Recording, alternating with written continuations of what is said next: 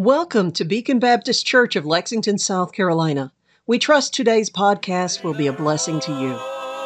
It's called up yonder when the roll is called up yonder when the roll is called up yonder when the roll is called up yonder. I'll be there. Amen. When we come to Acts chapter number 6, we come to a very familiar chapter in the book of Acts. I know personally, since I've become the pastor here, I've dealt with this chapter numerous times and drawn out truths out of this particular chapter. I think about several times I've brought out truths concerning the deaconship and what the Bible says about that out of these passages of Scripture. I remember not too very long ago, we were in this passage of Scripture during the month of August. When we were out due to COVID and I was preaching online from my office, we came to Acts chapter number 6 and we began to look at what the Bible says about Stephen in verse number 8, about this man that is the first named among the deacons that are mentioned here in Acts chapter number 6. But tonight I want us, and we won't stay here, but we will begin here this evening.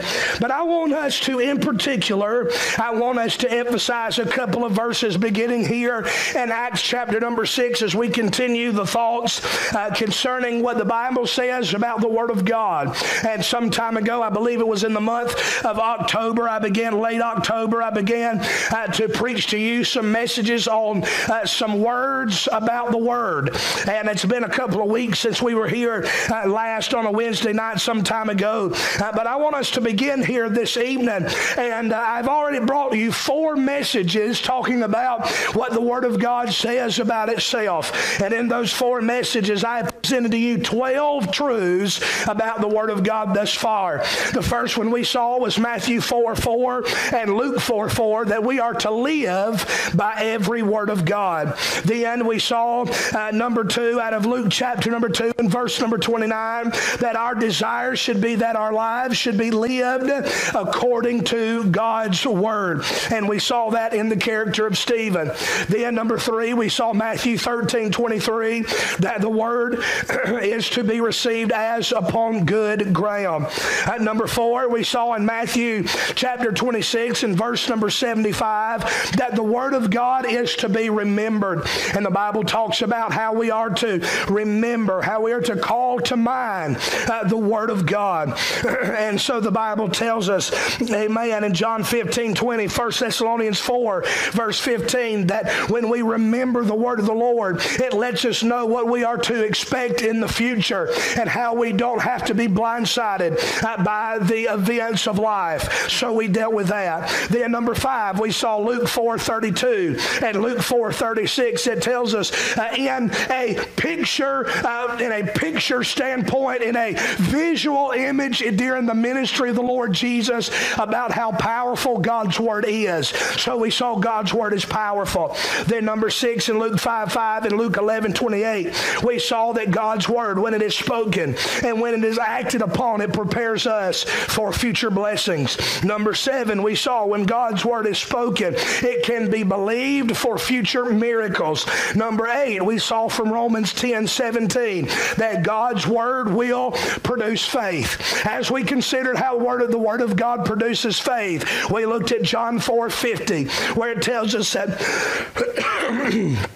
God's Word, when it is spoken and when it is received, can produce faith in us to walk on for God, believing Him for things that we not see quite as of yet. We looked at John 8:31 that tells us that hearing God's Word will produce belief or faith in us, which will produce our continuing in His Word as a true disciple of Christ. Number 9, we looked at John 8:43 that tells us that hearing God's Word physically can cause us to comprehend what we hear from God's Word or what we read from God's Word spiritually, which will in turn give us confidence in our relationship with the Lord. So when we come in contact with God's Word, it tells us about about our relationship with God. We can hear it spiritually. We can comprehend it spiritually. And the fact that we can understand God's Word, according to John 8:43, lets us know that we can have confidence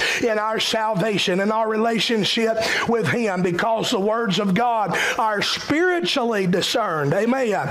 And so in order to comprehend God's Word and to have God speaking to you through God's Word, you must have a relationship with God. Amen. Number 10, in John 12:48, we saw that when we hear God's Word, when we read God's Word, when we come in contact with God's Word, we are hearing the very thing that we will be judged by one day, because John 12:48 tells us that we will be judged by the Word of God. John 15, verse 2 and 3, and Ephesians 5:26 tells us that when we hear God's Word, it purges us and it purifies us and it makes us more fruitful in our lives for Christ. So we are sanctified by the words of God. In John 14:23 and 24, we saw that when we hear God's Word and we do what it says, that we have it then hearing God's Word and doing what it says, we have a way of showing God that we love Him. We have a way of doing more than just telling God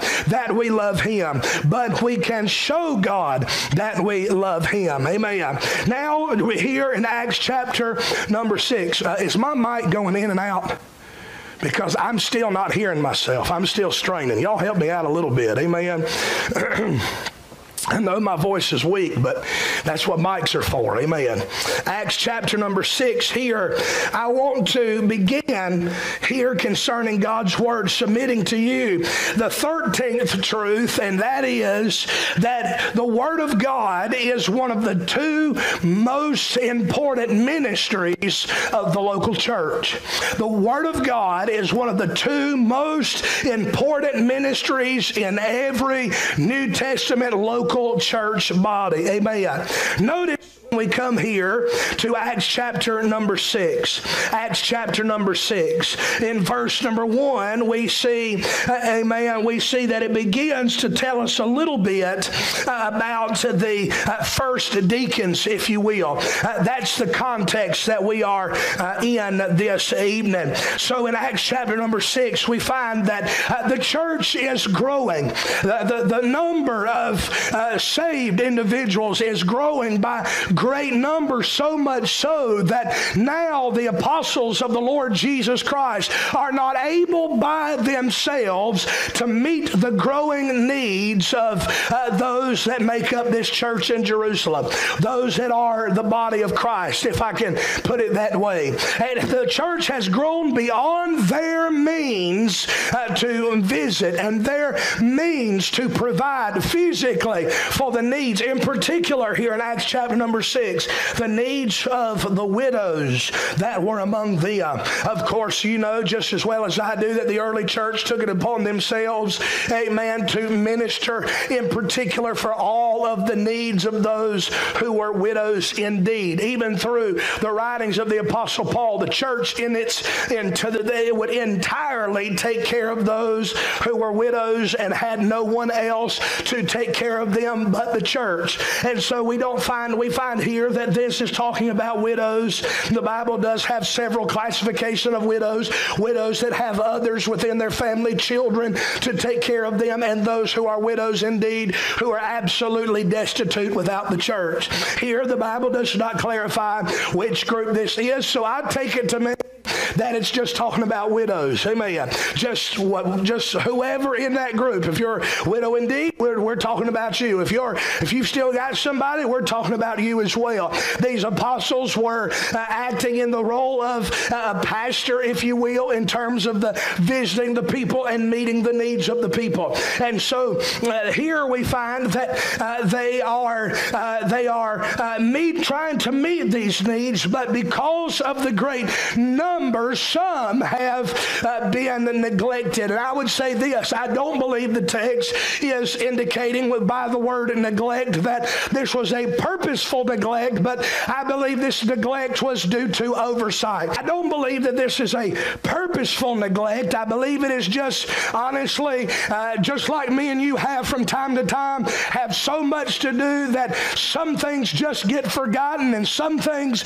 just fall through the cracks. And I don't believe that the apostles were trying to target these widows or said, well, we're going to take care of the younger ones, or we're going to take care of the ones that are better givers, or whatever the case may be, because in this time, the early church, according to Acts chapter number 5, has already given everything they have. They all have given to the church all of what they have, and all men have all things common. These ladies couldn't have given more than they did. Nobody else gave more than anybody else. It was all 100% to the church, amen, except for Ananias and Sapphira, and we know what God did for them for holding back from the Lord and lying about it, amen. But here we find that these widows just happened to be neglected, and it was just, I personally believe, just a oversight that was not targeting them in any way. They just so happened to be the group that got left out of the preacher's ministry.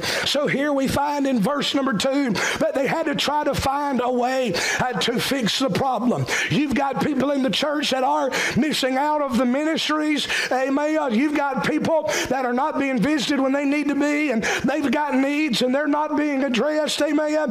One of the first things you'll do in ministry is try to find a way to fix the problem and meet the needs and help the people that need to be helped, amen. At least I believe that a true God-called individual, amen, is not in it for themselves. They're not in it to try to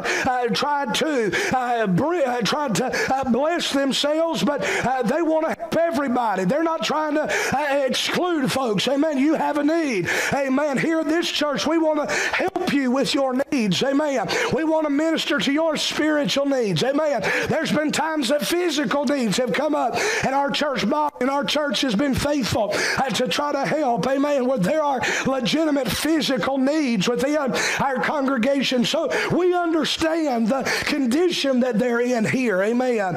And so the apostles are trying to find a way to meet the need. But notice what the Bible begins to say in verse number 2. In verse number 2, the Bible tells us why these widows were neglected and the solution that came about because of the widows being neglected. Notice what he says here in verse 2. Then the 12 called the multitude of the disciples unto them. So the apostles are calling all of the followers of Christ that are gathered there, bringing them together to have, if I can put it this way, a church business meeting. Amen. And they're about to have a vote, and they're about to vote on their deacons. Amen. Notice what verse 2 says. Up until this point, the office of a deacon has never been entered into yet. Yes, I believe that there were some foreshadows in the Old Testament of the ministry of a deacon. I believe we see that, amen, with Moses and Jethro's advice to Moses in the book of Exodus. It is a picture of the ministry of a deacon. But here the office of a deacon was not entered into until this moment, and the office of a deacon was created by these men under the leadership of God to fix a problem and to meet a service need within the church. Verse 2, he says, notice, the 12 called the multitude of disciples unto them and said, it is not reason. It is not reasonable. It is not advantageous for you, he says, that we should leave the Word of God and serve tables. Notice the apostles are not saying that they are unwilling to serve tables. They are not saying, well, we are the apostles and we are the top-notch guys and we are the upper crust of Christian society and we will not serve tables. By the way, I think that's a way that a lot of even pastors in our day have preached this text concerning deacons. Amen. That I should have deacons and they should be doing all of the service, all of the visiting and all of those things because I'm not going to waste my time and go to the hospital. Amen. That's not what these apostles are saying. He's saying to them, it is not reason, it is not reasonable, it is not good for you that we leave the Word of God to serve the tables, to go on the visitation runs, to meet the needs, the physical needs. Here in particular, this daily ministration, most Bible scholars believe, was a daily provision of food for these widows that would have been brought to them to take care of their needs, since they had no other way to take care of the need themselves. They are widows. Chances are they're up in age. Chances are they're not able to travel and get their own food. They're not able, amen, to try to cultivate or grow their own food. Somebody has to be relied on to help them, amen, that is more able to do the physical labor that would be involved in bringing them their daily provisions. And so these apostles, for some extended period of time, from the time the church has been growing, took the meeting of all of those needs on themselves, and it pulled them away. They were faced with the decision, should we meet these needs? And we've realized, we've come in contact with the idea that what we are doing is not working efficiently enough. Somebody got left out. All of the burden has been on us. We've been trying to do it ourselves, and somebody has got left out, and that cannot happen again. That's what the decision is. We don't want to leave anybody out. But now the contemplation they have to have is, what part of our ministry deserves more of our attention? What part of our ministry deserves more of our time? And notice these men are not wondering which one is the preferable choice. They do not say, would you rather us, to the congregation, would you rather us spend our time visiting, or would you rather us spend our time in the Word of God? He does not tell them, would you rather us be doing the store runs for the widows, or would you rather us be on our knees and on our face before God in prayer? He does not offer that as a solution. He does not. He knows, if I can put it that way, these apostles know what the preferred method of their ministry is, what the preferred place of their ministry is. Nobody gets ministered to in the daily ministration. It is not good for them that the men of God leave the Word of God and begin to do these other areas of service. When it comes to making the store run, any godly man in the church that could be a blessing to these widows could make the store run and drop off the food and try to be an encouragement. Amen. But these men that have been called by God to be God's men and to be apostles, he told them, in other words, it's just the way I see it. He's telling them it'd be better for you to starve physically than it would be for you to starve spiritually. He said it's not reasonable. And notice the word that he used, it's not reason that we should leave the Word of God. And it's gotten to the place where they have realized that they cannot do both.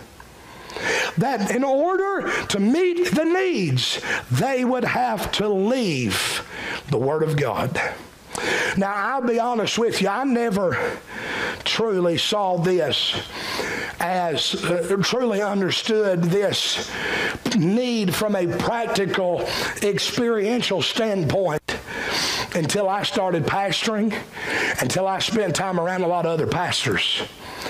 There are churches probably by the hundreds in this country that would rather their pastor be a visiting man rather than what I call a vocal man. They would rather their pastor be at the hospital than be in the study. They would rather him sit all day by their bedside than be alone with God, giving them something to feed on Sundays and Wednesdays. I have seen, as sure as I know what my name is, I've seen it time and time again. And now, let me say this. I'm preaching on the Word of God, but I'm preaching this text so we understand the point I'm trying to make about what the text says about the Word of God. There are a couple of things that are very obvious. I do not believe here that the Bible is saying that the pastors should try to throw off all of the duties on the deacons. I do believe every church should have some deacons. I believe that. Now, I've come in contact with guys, people I know personally, that they have a rule in their church that you have to have 7 deacons. If you have 1, you've got to have 7.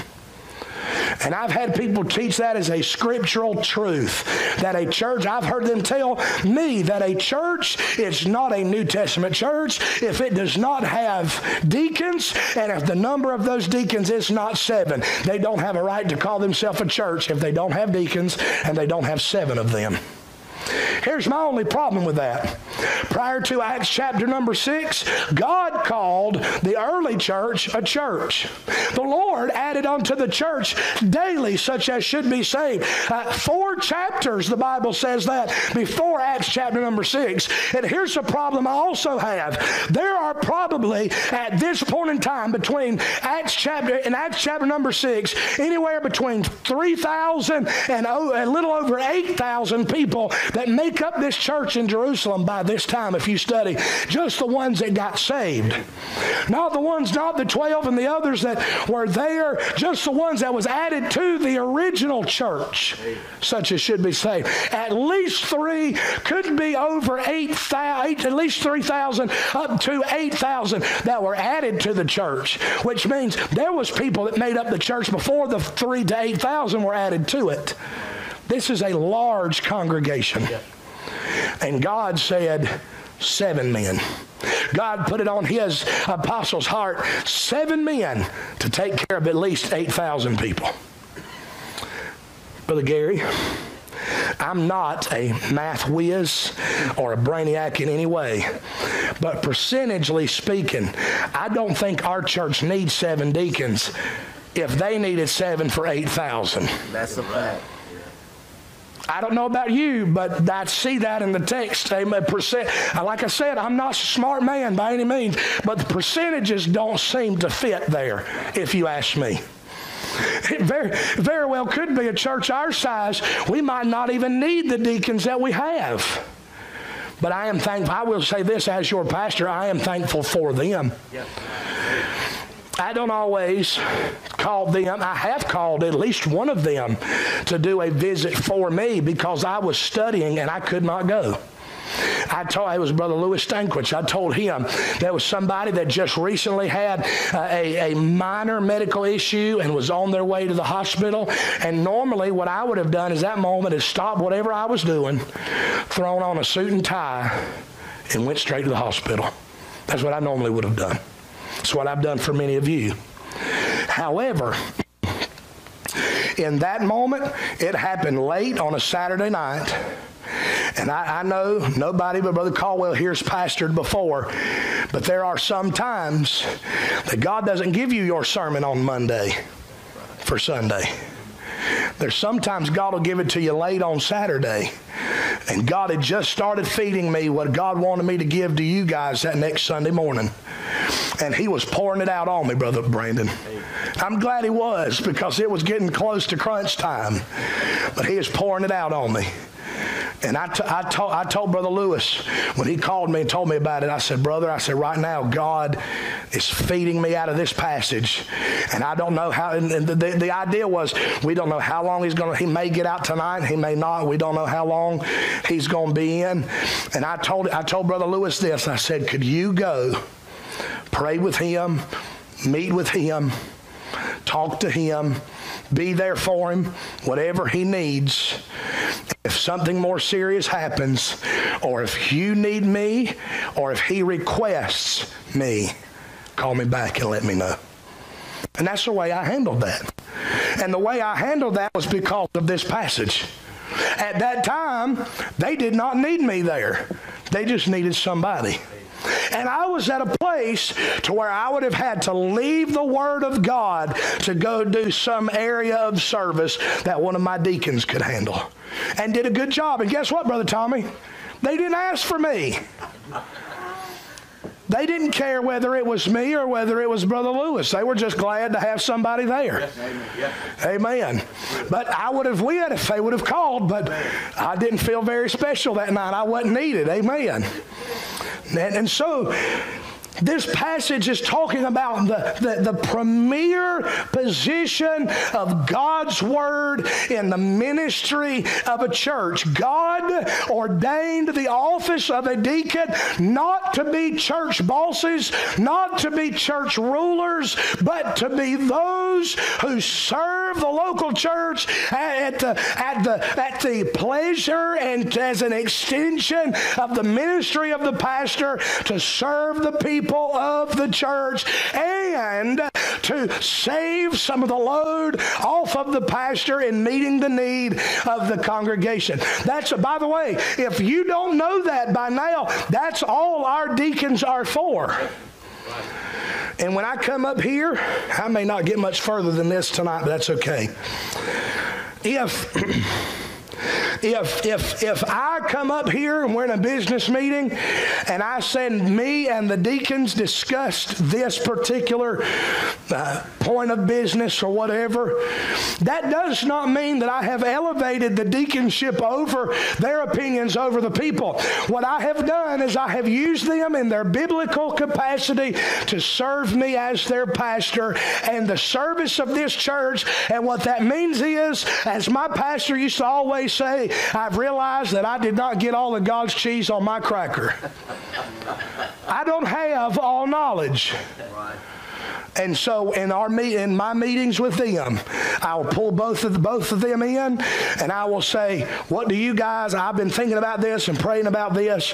This is a direction I'm thinking about. How do you guys feel about this? And all their opinion does is help me make a more straight and narrow and thought out decision to bring before the congregation to vote on. Those are the ways that I use the deacons here, because that is the way they're meant to be used, to be their ministry is twofold: to serve you and to serve me. That's the whole reason why their position exists. That's the whole reason why God gave them this position. The Bible does tell us about the reason for them. It was for those two reasons: to serve the congregation, to meet the servitude needs, amen, and to meet the needs of the pastor, amen, represented by these apostles here, that they don't have to choose between the church being ministered to in a physical sense and them being ministered to from the Word of God, because the Bible puts a premium on the ministry of the Word rather than daily ministration in the visiting and in the physical care needs of a congregation. Again, let me just let it be known clear again. That does not mean that you cannot tell me what's going on. I get downright irritated with folks that have a major need in their life and they never thought to let the preacher know. And just, preacher, I just didn't want to bother you. Well, I could have at least prayed for you. Amen. We've got some secretive people around here. Amen. And that's okay. Amen. I'm not asking you to run me ragged. Amen. I don't want to have to leave the Word of God to serve tables. And I don't want to make the deacons serve tables so much they don't, amen, ever get a break. Amen. But at the same time, you understand what I'm saying. I want to be here for you. I love this congregation. I want to minister to your needs. Our deacons, no doubt, want to minister to your needs. And we've got good, godly men that love you and want the best for our church, and they're in the right frame of mind with their pastor, and we're trying our best to work together for God's glory to bring our church where God would have for us to be. But we see the reason for the deacons here. Then, number 2, we see the requirement for the deacons. The Bible said, verse 3, that they were, he said, wherefore, brethren, look out among you 7 men of honest report. So they have to have a good report among those that know them. They have to have a good testimony. They are to be full of the Holy Ghost and full of wisdom, whom we may appoint over this business. And so we do. By the way, let me say this, because I won't be preaching on this again until we do so here in the next few weeks.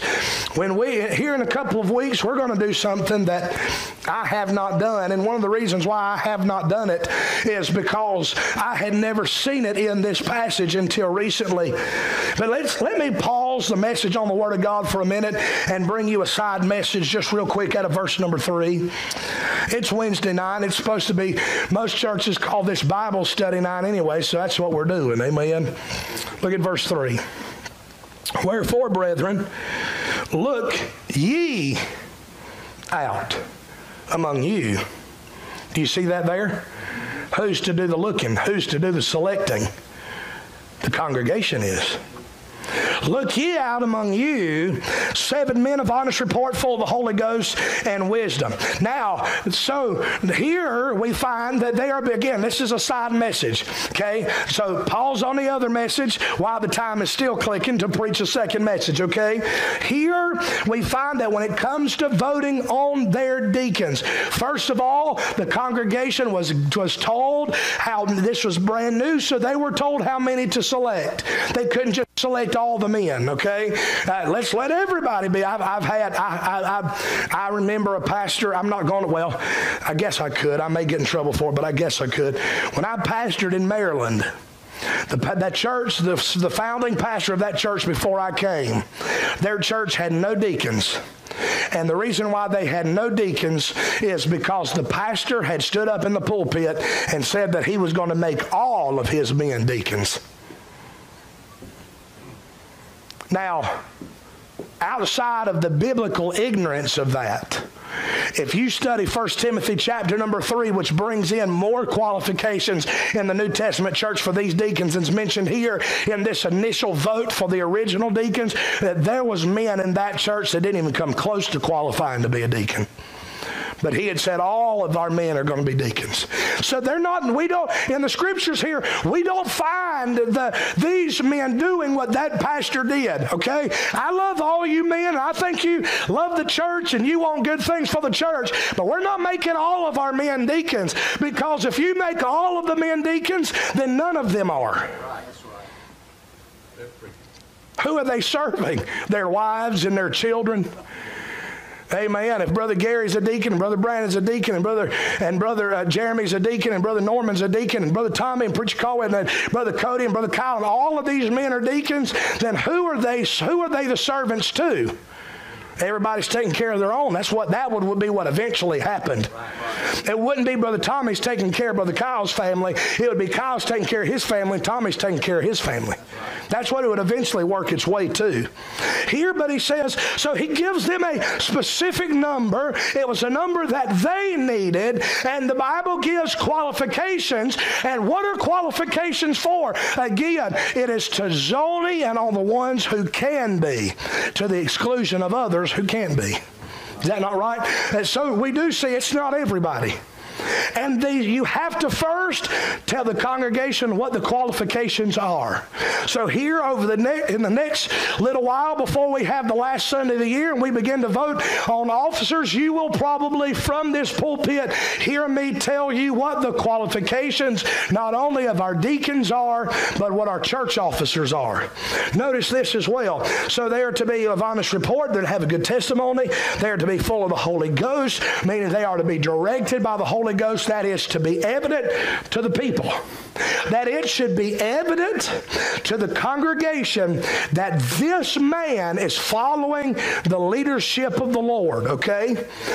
By the way, here the text is saying that their fullness of the Holy Ghost and their fullness of wisdom was something that they could look at them and tell.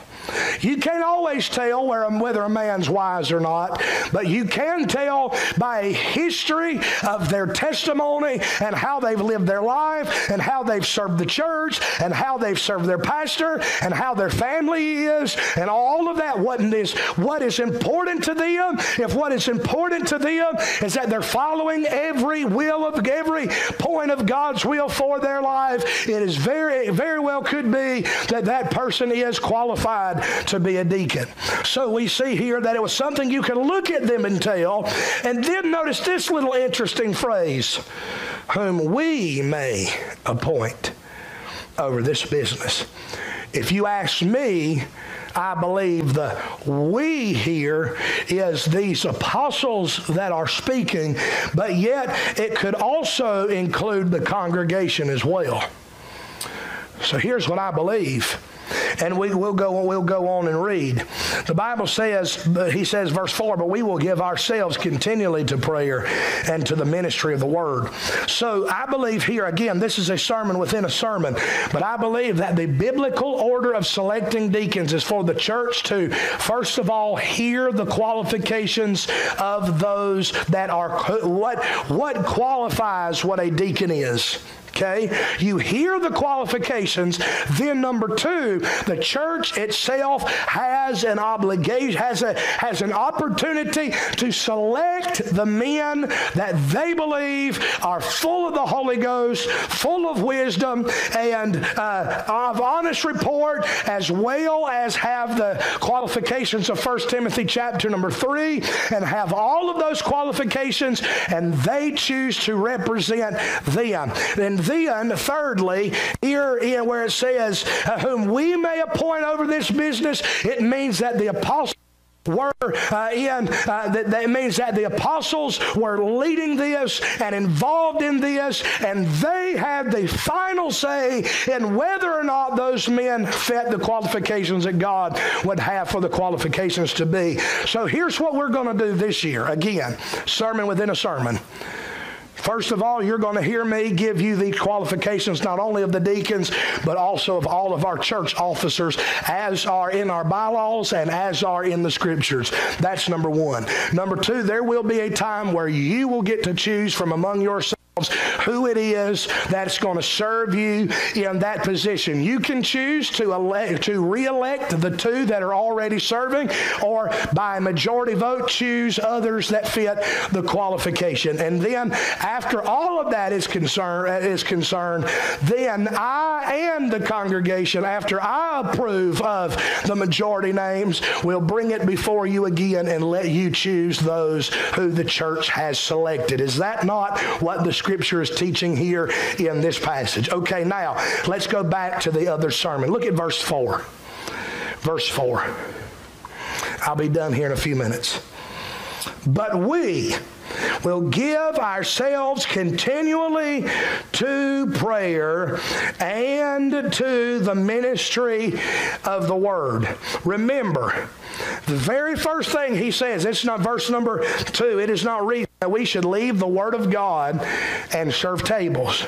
But when he says how he is going to utilize these deacons that they have chosen to meet need, he says we are going to put the deacons over the business of the physical servitude and the daily ministration of the church. But then in verse number 4, he says, but we, speaking about the apostles, will give ourselves continually to prayer. Now, let me ask you this. In verse 2, does it mention anything about prayer? No. There's not one word about prayer in verse number 2. All they says is there's no reason we should leave the Word of God and serve tables. But I will say this, that if in the ministry of the Word, if there is not prayer and the studying and to minister the Word of God, the ministry of the Word of God will have no effect. My pastor used to say this, quoting his pastor, Dr. Maccabee. He said, Dr. Maccabee used to always say, no prayer, no power. Little prayer, little power. Great prayer, great power. Much prayer, much power. In other words, the Scriptures teach that our power comes from our prayer life.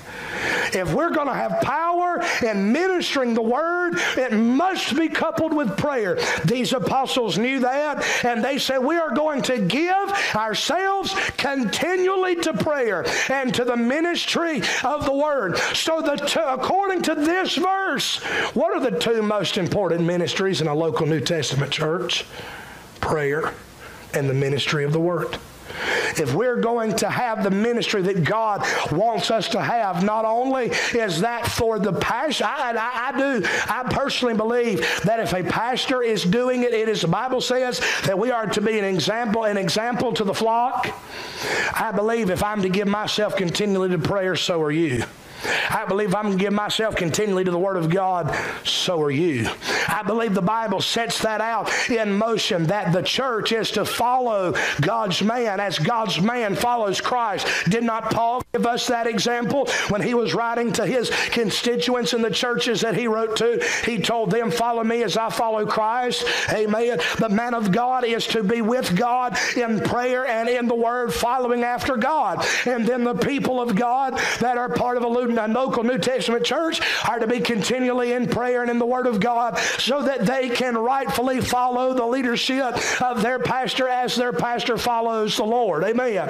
And so we see this in these verses of Scripture. He says we will give ourselves continually. This phrase in the Greek language in which our New Testament is derived from is one Greek word that is a very powerful word where it says we will give ourselves continually. It is one powerful Greek word that means to be in a constant readiness for. It means to be earnest toward. It means to be constantly diligent. It means to adhere closely. It means to give oneself continually over and over again. It means to wait on. It means to continue all the time in a place. It means to persist in adherence. It means to be adhered, or literally glued to a thing. It means to be intently and constantly